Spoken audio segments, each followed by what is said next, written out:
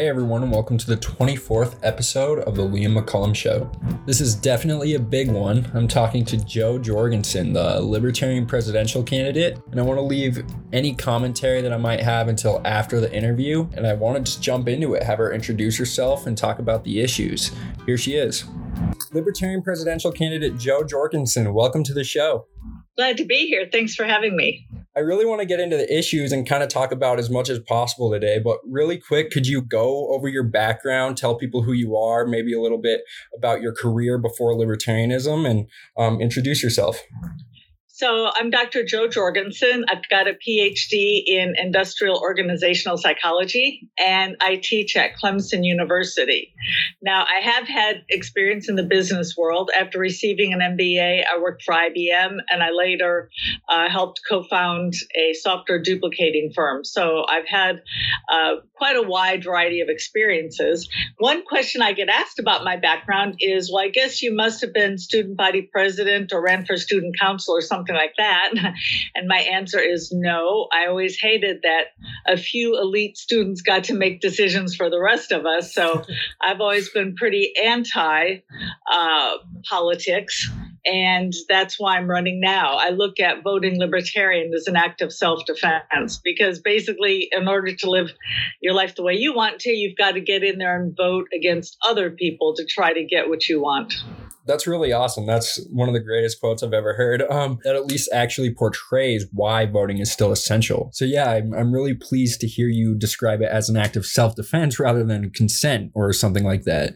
But well, thank you for that. Yeah, but before we kind of get into the issues again, I just want to commend you for your media and everything that you've done. I followed the nomination process a little bit, and the night of when you tweeted the hashtag I'm with her, it was great because I saw Democrats started to actually step on their own feet, and they made it trend even more than it probably would have. And I see you've gone from 4,000 followers when I first started following to now like 30,000. So you've definitely grown a bit, and I really commend you for that.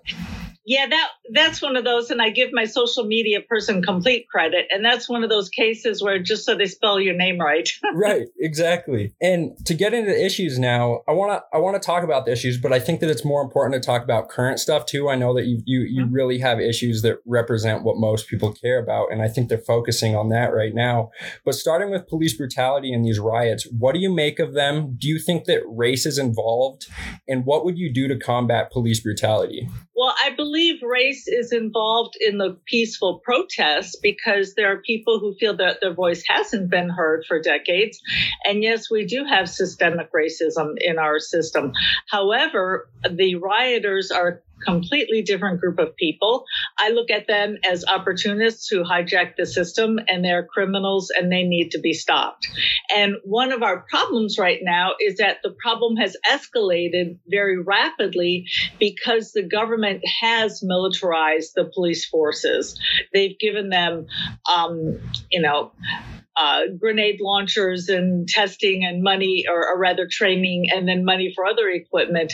So now the police, rather than having this serve and protect the community mentality that you see written on the side of their cars, now they've got this soldier mentality of us against them. And I think it's a real shame. And if the federal government hadn't gotten involved where it didn't belong, things would be better off. Because if you think about it, crime is a local issue. Whether you get robbed or mugged or assaulted, that's a local issue that should have nothing to do with the federal government. Yeah, absolutely. And you've talked a lot about getting rid of victimless crimes. Can you talk a little bit about that? I see Democrats are starting to take credit for this movement again, but there seems to be a correlation between these Democratic policies and over-regulation and over-policing. So can you talk a little bit about that? Oh, yeah. In fact, look at the marijuana industry. There are places in which people are still selling marijuana. I hate to use the word illegally, but let's say under the table, because taxes are so high that it makes more sense to do that. So once government gets involved, They always find a way to mess it up. But to look at the drug laws just in general. And let me say, yes, of course, they would be claiming credit. We've been saying that we need to end the drug war since the 1970s, right. That the problem with drugs is prohibition, or more of the problem is prohibition, not the use. So look at alcohol prohibition. We had organized crime. We had people who had to deal with criminals, and it just created an underground society, and it created a society of fear. So when alcohol prohibition was lifted, sure, alcohol use went up a little, but just peaceful alcohol use, people who wanted to have a drink in their own homes. But alcoholism and the social problems that you get from alcohol did not go up.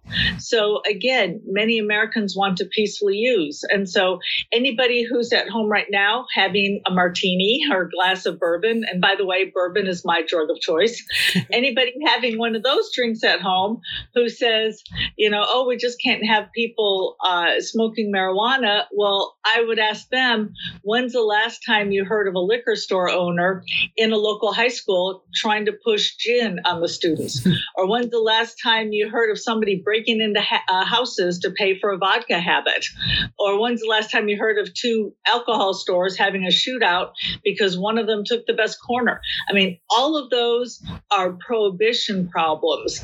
And if we would allow drugs to be sold by Philip Morris and Seagrams instead of organized crime and street gangs, we would be much better off. Now, to move on to a different issue, because I want to cover as much as possible, we're currently dealing with a recession, but we're also dealing with the coronavirus at the same time. How do you intend to fix the economy and address COVID-19 simultaneously? Oh, well, those two are interrelated. And the reason we've lost tens of millions of jobs is that the government has put us under house arrest, in which we're not allowed to go to our jobs. So I think Trump did two things wrong in the beginning. First of all, a lot of people don't realize, but before 1962, a drug only had to prove safety. They just had to prove a drug was safe in order to bring it to market. After 1962, they also had to prove and still have to prove efficacy. In other words, does it work? Does it do what they say it will do? And that sounds like, hey, that's a great idea. But that means that you can have delays, and it can cost anywhere from $1 million up to $1 billion just to get one drug approved. And so what we had was we had the FDA as a roadblock to all of this testing. And if we had had early testing, we would have seen from the beginning who can go out and still work their jobs and who needs to stay at home. And the tragedy of that, and let me give you some numbers. There were over 60 companies making testing kits. The FDA only approved 2 of them. So all the other testing kits were sent to other parts of the world. And we heard about how countries in South Asia were doing a much better job of testing. Yeah, because they had our testing kits. They had the testing kits from the ingenuity of Americans that we couldn't take advantage of. So that's one problem. The other problem is Trump said no need to get tested unless you show symptoms. But now we're seeing that people could have the virus and not have symptoms. Right. And you touched on the issue of healthcare right there. And that's one of the main issues that you have on your website. Can you kind of talk about the issues that we see in healthcare and how you would communicate free market healthcare to the voter? Sure. The one major point I want to get across to every voter is we do not have a free market healthcare system right now. So many times we hear politicians and even people in the media saying, well, our free market system doesn't work, so we have to go to single payer. And I just want to say, no, we don't have a free market system, and we've not had one since at least World War II. But World War II is when things started really turning bad. So what I would suggest is let's look at the only 2 somewhat free market specialties we have in our healthcare system, and that would be cosmetic surgery and LASIK surgery. And they're somewhat free market because insurance companies don't pay for them. People have to pay out of their own pocket. So what does that mean?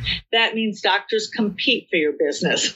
That means that doctors have to offer better quality and lower prices, and prices have been going down. And what I would like to see is all doctors have to compete for our business. not just those two. And to give you an example, Singapore has a fairly free market system in which people control their own healthcare spending, not the insurance companies. And to take one comparison, a heart bypass in our country costs about $130,000, whereas over there it costs $18,000. And we talk about companies here, how insurance companies deny claims because they can't afford it.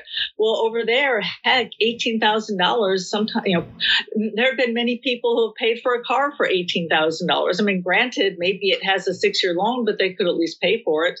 Right. But, better to pay for it, better to pay for an $18,000 surgery than to go without. And I find that interesting there because a lot of, especially people in Gen Z, they do hear those buzzwords, the platitudes about insurance companies, and they do relate to that. And I think that is something that libertarians can really attack. I mean, the issue is these insurance companies, but it's also the fact that the government's behind them.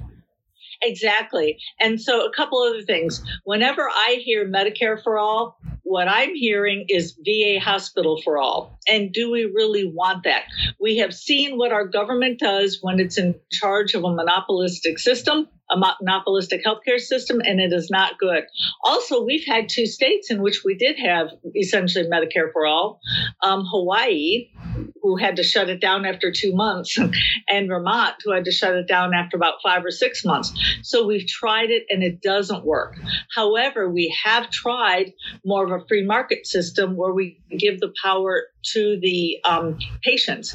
The state of Indiana, for its employees, has a system in which you are in charge of your healthcare dollars, and doctors do have to compete. Now, here's what's interesting is before they instituted the system, and it was voluntary, but people gladly did it because it came out ahead. So before they instituted the system, only 10% of the state employees bought generic drugs. Only 10% of the drugs bought were generic.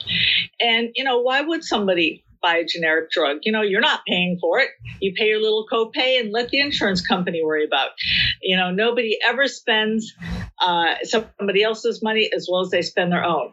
Now, if you look just like a year or two later, 90% of people buy generic drugs. And here's the best part. They're glad to do it because they get to keep the savings. And that's the way it should work. If you go out and buy gas for your car or buy groceries or buy a new computer, if you can find something at a cheaper price, you get to keep the leftover money. And why shouldn't you? Right. So that's what we really need is we need to have people out there, fighting, getting, basically competition. You don't last very long in the car dealership business if you keep offering higher priced cars without good quality. So why should we stand for it in medicine? And one other thing, too, as well, with the healthcare industry, which is that we've seen over the years, government spending has increased in healthcare over the years. And the more the government gets into it, the higher the prices go. So why do we want more government when government is the one that's causing that and taking away our choice? Right. And I think that the most important part of that is the fact that it is a monopoly. That is something that we've been trained to be afraid of. But especially with the police brutality issue, with the healthcare issue, it translates to everything. It's all a monopoly and it's a result of that. Exactly. And there's one little thing that people don't realize, by the way, about insurance companies. And by the way, I didn't mean to gloss over your point so much, which is that, yes, ask the average person, do you like monopolies? Do you think that we should have, automobile monopolies or, whatever? And they say, oh, no, monopolies are evil. They don't respond to you. They don't care to help you because you've got no other choice. You have no other place to go to. Well, why would you want to put something as crucial, as important as your healthcare into the interest of a monopoly when they're not going to care about you? But a lot of people say, well, you know what? We have insurance companies trying to hold down costs. And what a lot of people don't realize is that in order for an insurance company to grow in profit and to, become larger, because that's what companies like to do, right? Whether you're selling computers, you're selling groceries, you want to increase sales. Well, the only way to increase sales is to pay out more in claims than you did the year before. So, of course, they have to deny many claims, because if they just accepted any claim, they'd go out of business. But instead, what they do is they they pay out just enough in claims, so the following year they can raise premiums even more. And then the next year, they're going to increase their claims even more. So the following year, they can increase premiums even more. So you've actually got nobody trying to hold down the cost of healthcare. To move into more issues, you talk about the environment as another issue that the voter is concerned about. Can you talk about how the free market can actually solve this issue? Oh, absolutely. Again, we have people saying, well, those evil corporations, they have to be held in check. And that's why we need government to do it.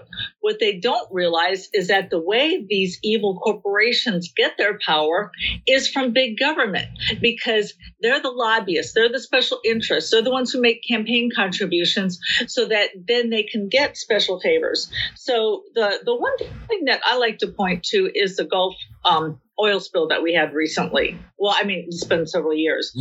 But a lot of people said, see, greedy corporation, we need government. What they don't know is that government put a cap on their liability, so that when they did spill the oil, it was like, oh, well, sorry. Now, in a free market, they would have had to have gone to an insurance company to insure them. Otherwise, if they had an oil spill or something, they could have gone bankrupt. So the insurance company could have done one of two things. They could have either said, no, too risky, we're not going to insure you, in which case they wouldn't even be drilling out there. Or they could have said, well, we'll insure you, but it's risky, so we're going to make weekly or monthly visits out here just to make sure that, you know, we're not going to have an accident. So you've got a profit motive. You've got an insurance company saying we don't want to pay out claims, so we're going to go out there and make sure that we don't have to pay out a claim. But the government, you know, what do they care? They pass it on to the taxpayers. The government will never go out of business. There's no accountability. Another one of the issues that you talk about is war. We're currently in, I believe it's 7 official wars right now. Can you talk about your position on that? Yes. I want to bring all the troops home. I want to turn America into one giant Switzerland, armed and neutral. There's no reason for us to be the world's policeman. First of all, it's costly. There's no reason for us to be helping to subsidize wealthy Europe's military. Let France and Germany pay for their own military. And, you know, if it were just the money, that'd be one thing. But even worse, it's causing lives and it's causing us to be less safe. We're less safe. We're over there in the Middle East creating problems. And what's ironic here is that the purpose of the military is to protect its citizens. And here they are making us less safe. And all we have to do is look at 9/11 to see what happens. And I think one of the most interesting things about this position is all over, you'll probably be called an isolationist rather than a non-interventionist. Do you want to talk about that? Yep. And that's why, and I didn't come up with the Switzerland example on my own. Somebody helped me with that. But he was an activist longer than I was. Mm-hmm. And the problem with saying that you don't want to be the world's policeman is you'll be called an isolationist. So we're going to say one giant Switzerland, because everybody knows Switzerland trades with other companies. They welcome tourists. Their citizens go to other countries. They're not isolated. They're not isolationists. And in fact, I would say, I will say, I want the opposite. I want us to trade with other companies because that's the best way to keep from getting bombed. You know, Japan bombed us in World War II. Well, they're not going to bomb us now, considering we buy so many Toyotas and Hondas from them. So that's the best way to keep from needing a large military force.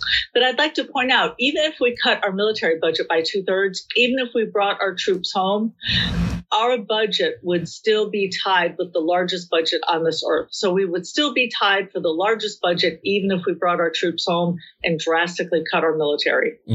To move on, another one of your issues is education, and most voters are concerned about that. Do you want to talk a little bit about that as well? Yeah, well, first of all, I shouldn't be talking about education because that's a local issue. Parents, teachers, and students should be in charge of education, not the federal government. We should have never had a Department of Education to begin with. Look at the issues out there. Look at the needs. People in rural Appalachia have much different needs than, let's say, people in downtown New York City. So why should we have a one-size-fits-all Department of Education in Washington putting edicts out for the rest of the country? How about leaving that up to the individual parents? And this is where we get back to, people are saying how divided we are. Part of that's because so much goes through the government. If we had a free market system in which people could make their own choices, then you could make that decision. Whereas right now, what you have is you've got, let's say you want prayer in the school for your child. Let's say your next door neighbor doesn't. Well, guess what? You have to be enemies and you have to be at odds with each other because there's only one system and you got to go vote to keep your neighbor from getting his or her way. Whereas in a free market system, you can both have your own way and just use different curriculum. But again, Washington gives us one set that they want everybody to follow, and it doesn't even make sense. Yeah. And on that note, just to kind of finish up here, talking about education, you're a psychologist. Do you want to talk a little bit about maybe the biggest thing that you've learned from your education that has contributed to libertarianism? Well, and let me just mention, since I live in South Carolina, even though I have a PhD, I'm not allowed to call myself a psychologist because of licensing laws, which, again, a libertarian issue we can get into on another day. There's a lot that I've learned behind the scenes, but I would just say that in one of my social psychology textbooks, I learned a statistic that I didn't know. And that is with regard to tragedy of the commons. So we're kind of talking about the environment here and, who better to take care of the land, much better to have people take care of it than the government. So the Soviet Union was basically starving its people. And they had a system from each according to his ability to each according to his need, right? So they had a system of we pretend to work and you pretend to pay us. So, of course, people aren't going to work as hard as they could if they don't get the benefits from it. So people were starving. So the USSR finally gave in and said, OK, fine, we will let you have little plots of land. Even though that's private ownership, we'll let you make your own little gardens so that we can at least alleviate this problem. Well, only 3% of the farmland consisted of these basically individual gardens, and yet it produced 30% of the food because people had motivation, and people aren't going to do anything if they don't have the motivation and if they don't get any benefit from it. We do something because we get something from it.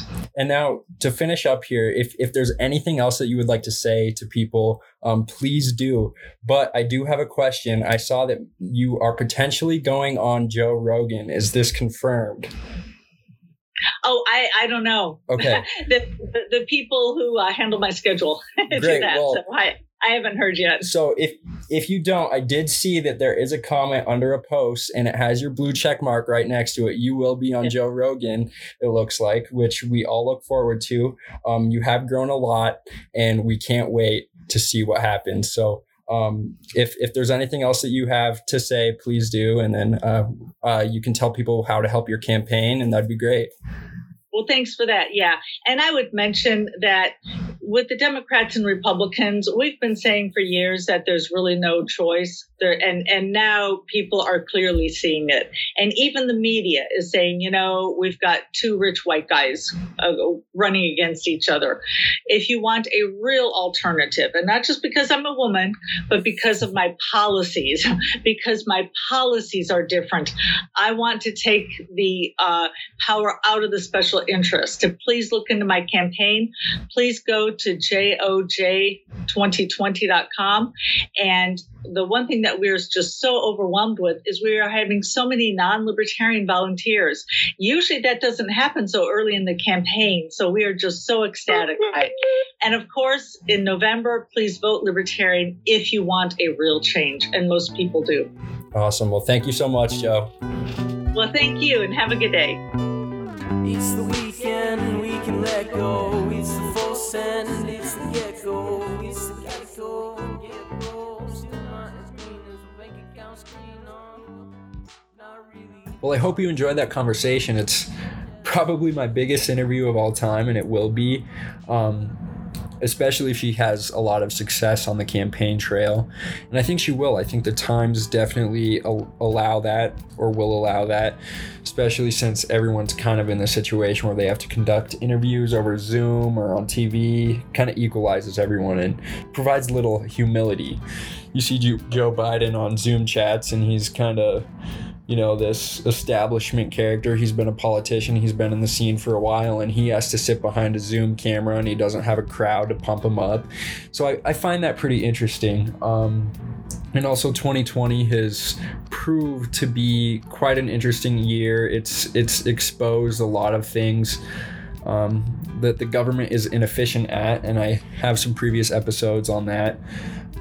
If you haven't listened, if this is your first time, please go back and go to those. I'm going to have Spike Cohen on.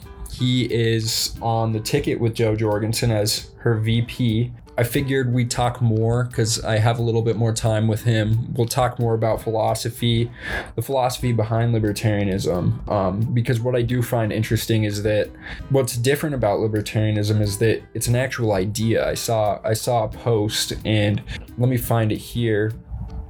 It's from Libertarian Party of Texas, LP Texas on Twitter. It says, how to recognize that an idea is spreading. 523,715 votes in 2008, 1,275,971 votes in 2012, and then 4,489,341 votes in 2016. Election day is 143 days away, and this was posted, I believe, on Saturday.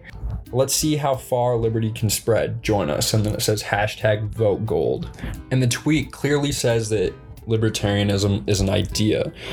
And I originally started this podcast kind of as a neutral, platform. I wanted to interview many people, and I did. I have interviewed people from different perspectives. I've interviewed Pulitzer Prize winners. I've interviewed different journalists, but I think it's probably smarter, especially in today's age where there's so many different media outlets, to come forward with my actual slant. A lot of people pretend to be objective and they aren't, and I do want to have opportunities to interview people from different perspectives, and I want to at least be straightforward with who I am. And if that closes doors and certain people don't want to come on the podcast because of certain views that I may have, then honestly I think that's more their fault than mine. And I just want to be honest about that. So I do think this is an idea that's spreading, and I want to share that. I do want to have more people on the podcast, just to inform you guys about that, because I think that this is a growing idea, and it's really grounded in philosophy that I hope to share with you guys. And I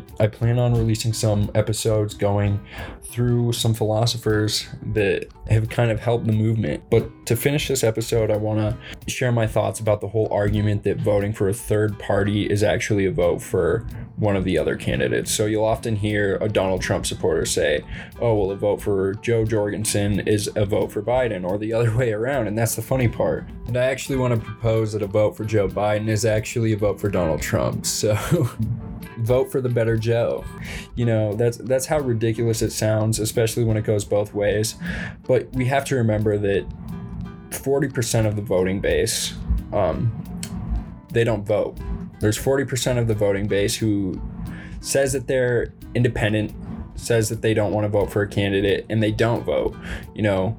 I believe it's only 60% of registered voters every election cycle actually vote. So I want to argue that this argument is actually unsound. Since only 60% of registered voters actually vote in an election, you would have to assume that the 40% of voters who don't vote would vote Republican or Democrat in any other scenario.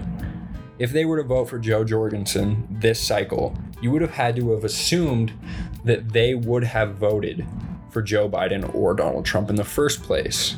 But like I said previously, we already know that 40% of voters don't vote Republican or Democrat. It's not them throwing away their vote if they wouldn't have voted any other way. So I just want to make that clear. Nobody owns your vote. Please vote your conscience. You still have freedom of conscience. Don't let people take it away. And I hope you come back. I hope you enjoyed this interview, and I hope you enjoyed this commentary. I plan on releasing some more, but you can listen to my podcast on YouTube, SoundCloud, Spotify, and Apple. Also, give me a like, subscribe, give me 5 stars, whatever you like. And please tune back soon. Thank you.